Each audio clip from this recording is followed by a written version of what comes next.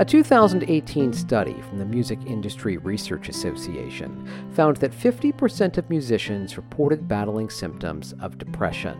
That's compared with less than 25% of the general adult population. We wanted to find out why. I'm George Bodarky, and this is Untangling the Chords, a podcast from WFUV News and Sound Minds Live, focusing on the relationship between music and mental health.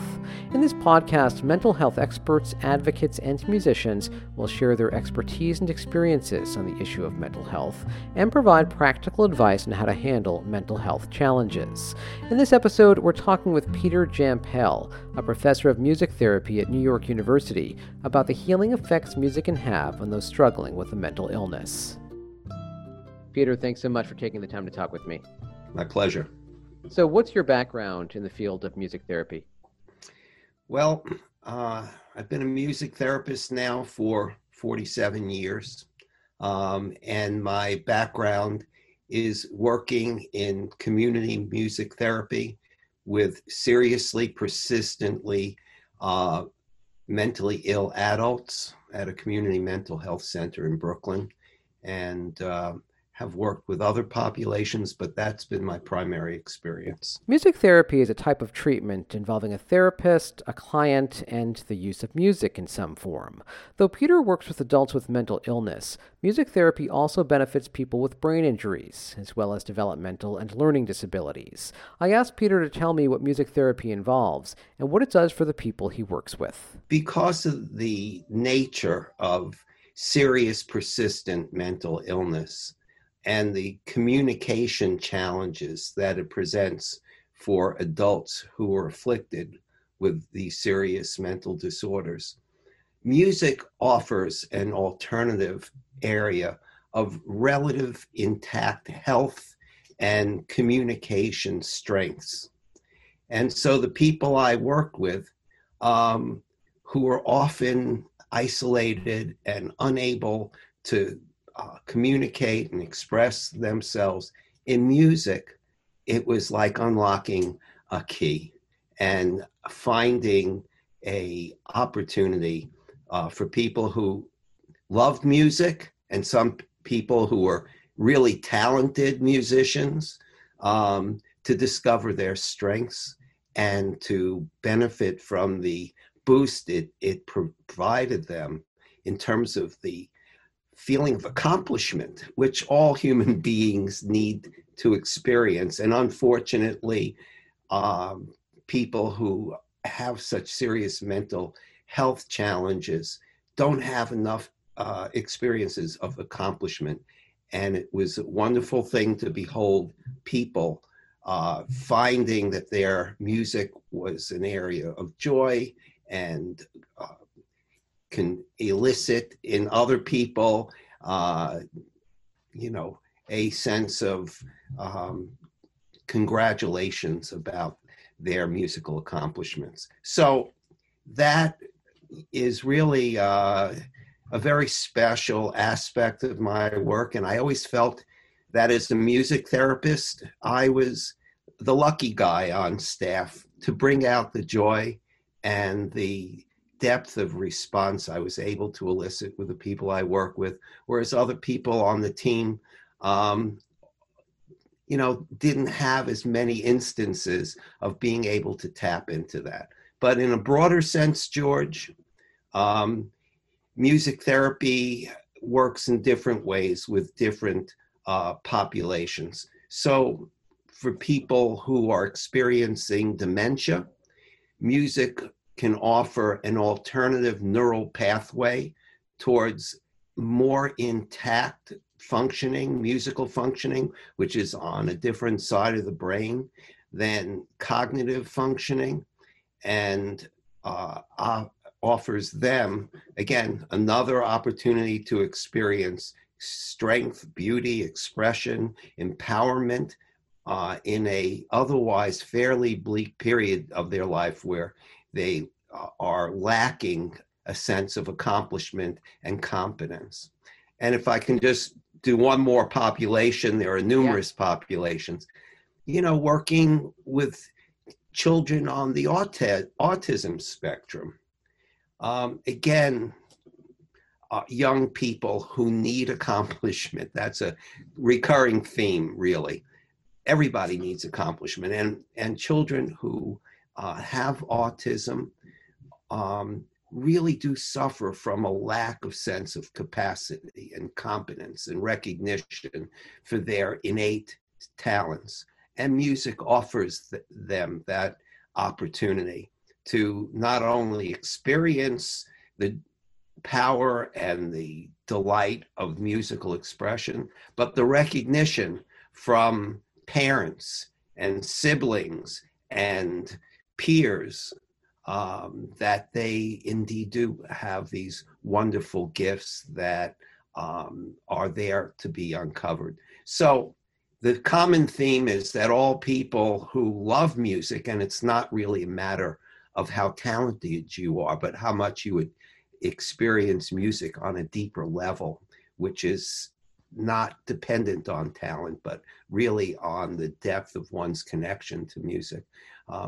These are ways in which all populations experience music through accomplishment, but the exact benefits that they accrue from the experience of music making depend really on who they are and what issues they're struggling with. Peter, have you conducted specific research when it comes to the benefits of music for people with mental health challenges? Yes. So my doctorate was a study of people who were performers, musical performers, and who had experienced serious mental health challenges. And the research was qualitative research to try to understand what it meant for them to be able to make music again, perform music, and what that experience was like for them. And the long and the short of that research project was that it was tremendously important for people to be able to re-experience their musical talents, be able to convey their own abilities to make music on a high level, and that it was gratifying to them and meaningful to them to be able to find their music, make it, have it appreciated by others, and experience deeply as a sense of a restoration of their sense of self-esteem.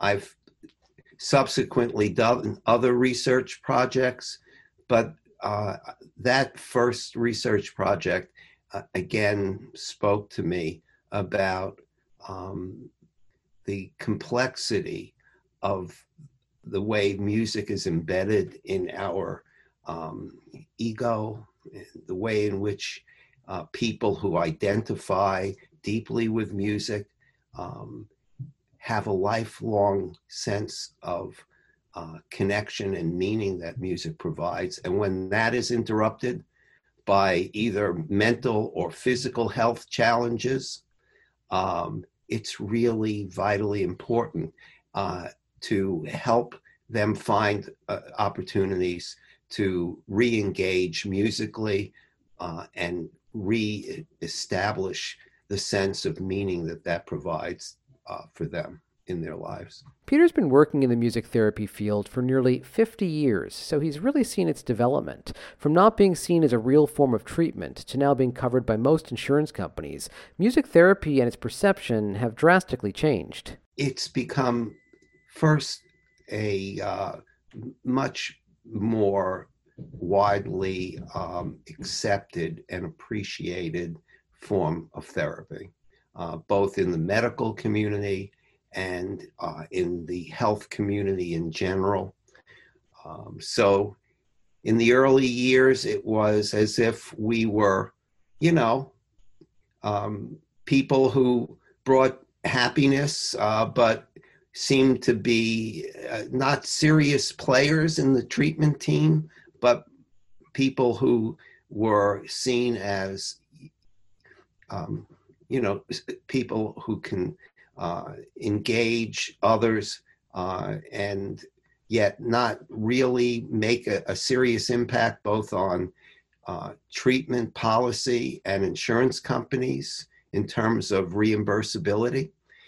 Over the years, as music therapy has continued to evolve in terms of research and demonstrable benefits to the various populations that we work with, I think there is not only an increasing appreciation for what we do, but a call for what we do.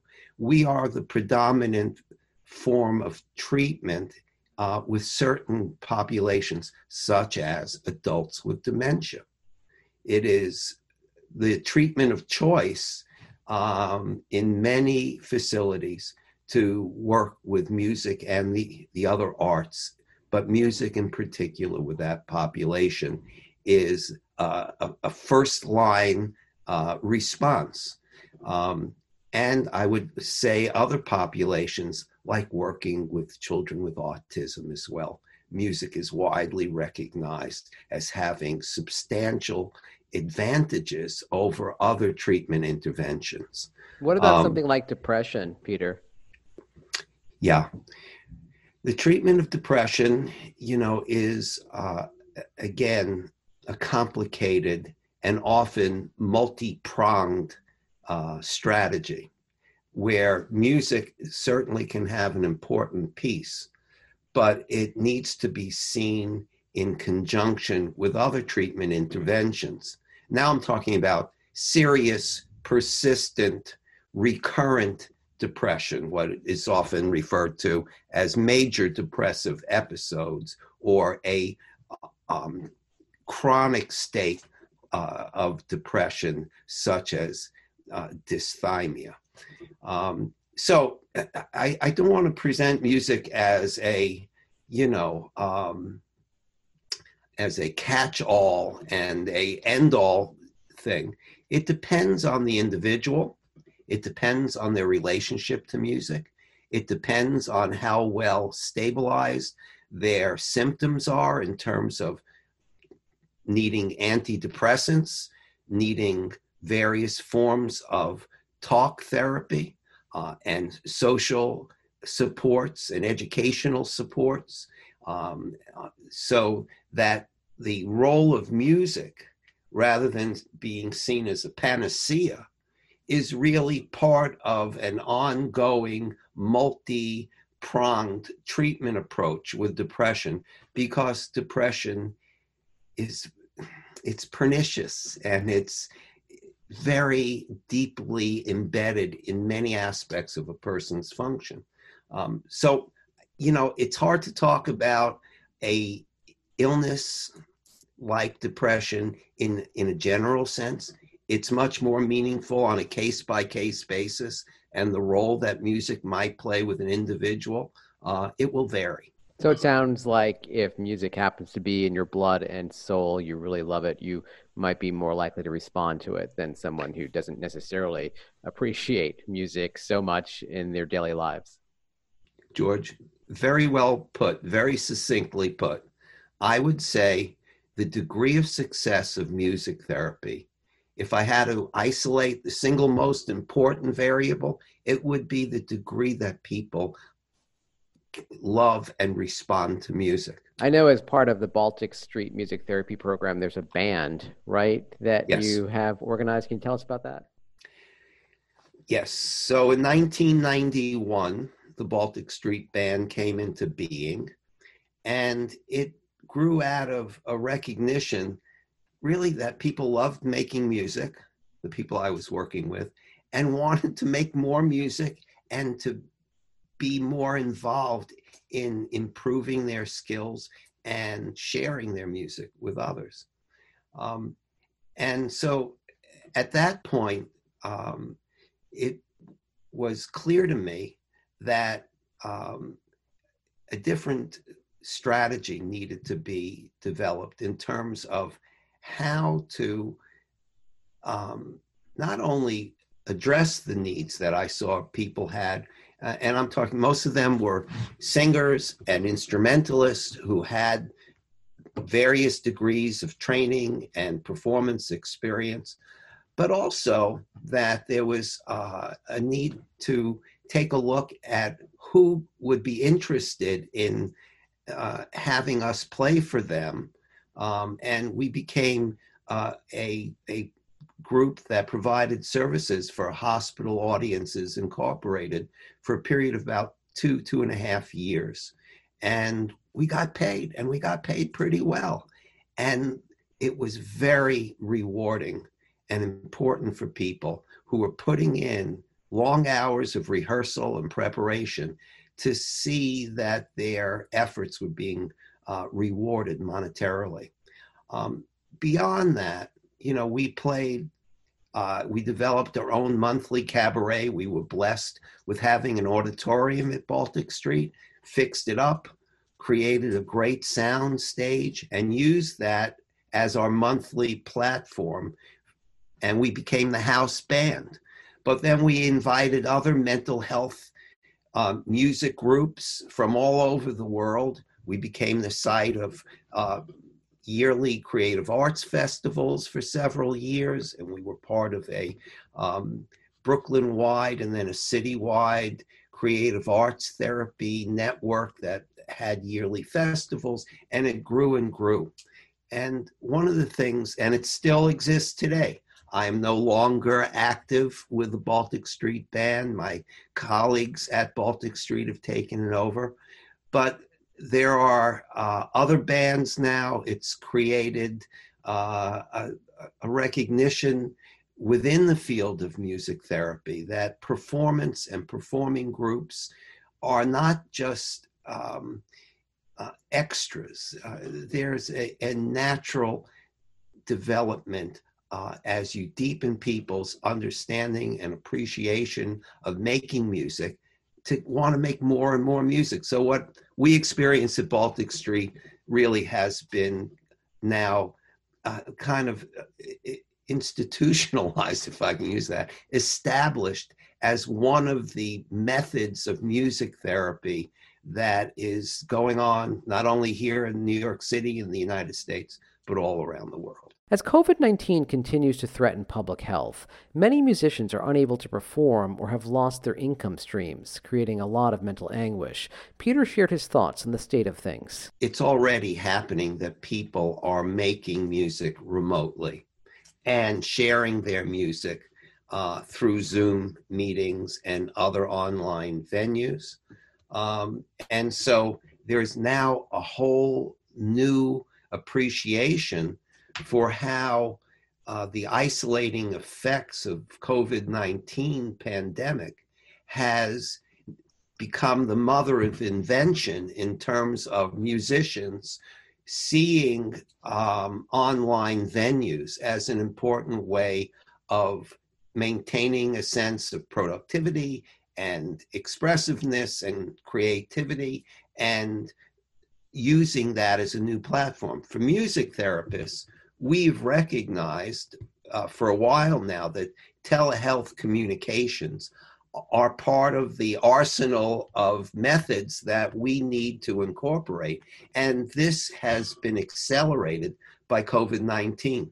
I'm involved right now in the development of a webinar series of how COVID-19 has developed new music therapy techniques and methods, and we're gathering the stories of people who have been using music and using art and using dance and drama and poetry, and how they've incorporated that into their lives. And we're working with a not-for-profit called the Unloneliness Project, which is part of Art and Healing Foundation. And I've been working with them in developing stories that we're organizing into a webinar. But I would go even one step further, George. It's clear that people are still making live music from their balconies, and connecting in ways that are dictated by the physical restrictions that exist, but have pushed people to see their neighbors and people in close proximity as fellow music makers. And so, in dealing with the isolating effects of this pandemic, it has just re-engaged people to make their music. You see violin concerts for single people on the roof. Musicians are going to make music, and they're going to find a way not only of expressing themselves and needing to do that, but finding audiences. And if it's an audience of one, or it's an audience of the people in your neighborhood, it still has a significant effect in terms of being an important outlet for their creativity. Peter, thank you so much for your time. My pleasure, George. Glad we finally had this chance to get together and chat. The relationship between music and mental health is certainly a tangled one, but Peter has shown us that at its core, music has the ability to heal, and it's a hopeful note on which to end our Untangling the Chords series. Thank you so much for listening to Untangling the Chords. If you or someone you know is struggling with a mental health issue, we have a list of free resources at soundmindlive.org/resources. You can also enter for a chance to win a $50 iTunes gift card by completing a short 5-question survey about Untangling the Chords at soundmindlive.org/resources. A link to the survey is at the top of the page. I'm George Bodarky. Our writer for this final episode of Untangling the Chords is Rebecca Gutierrez. Our music is courtesy of Blue Dot Sessions. And thank you again for listening.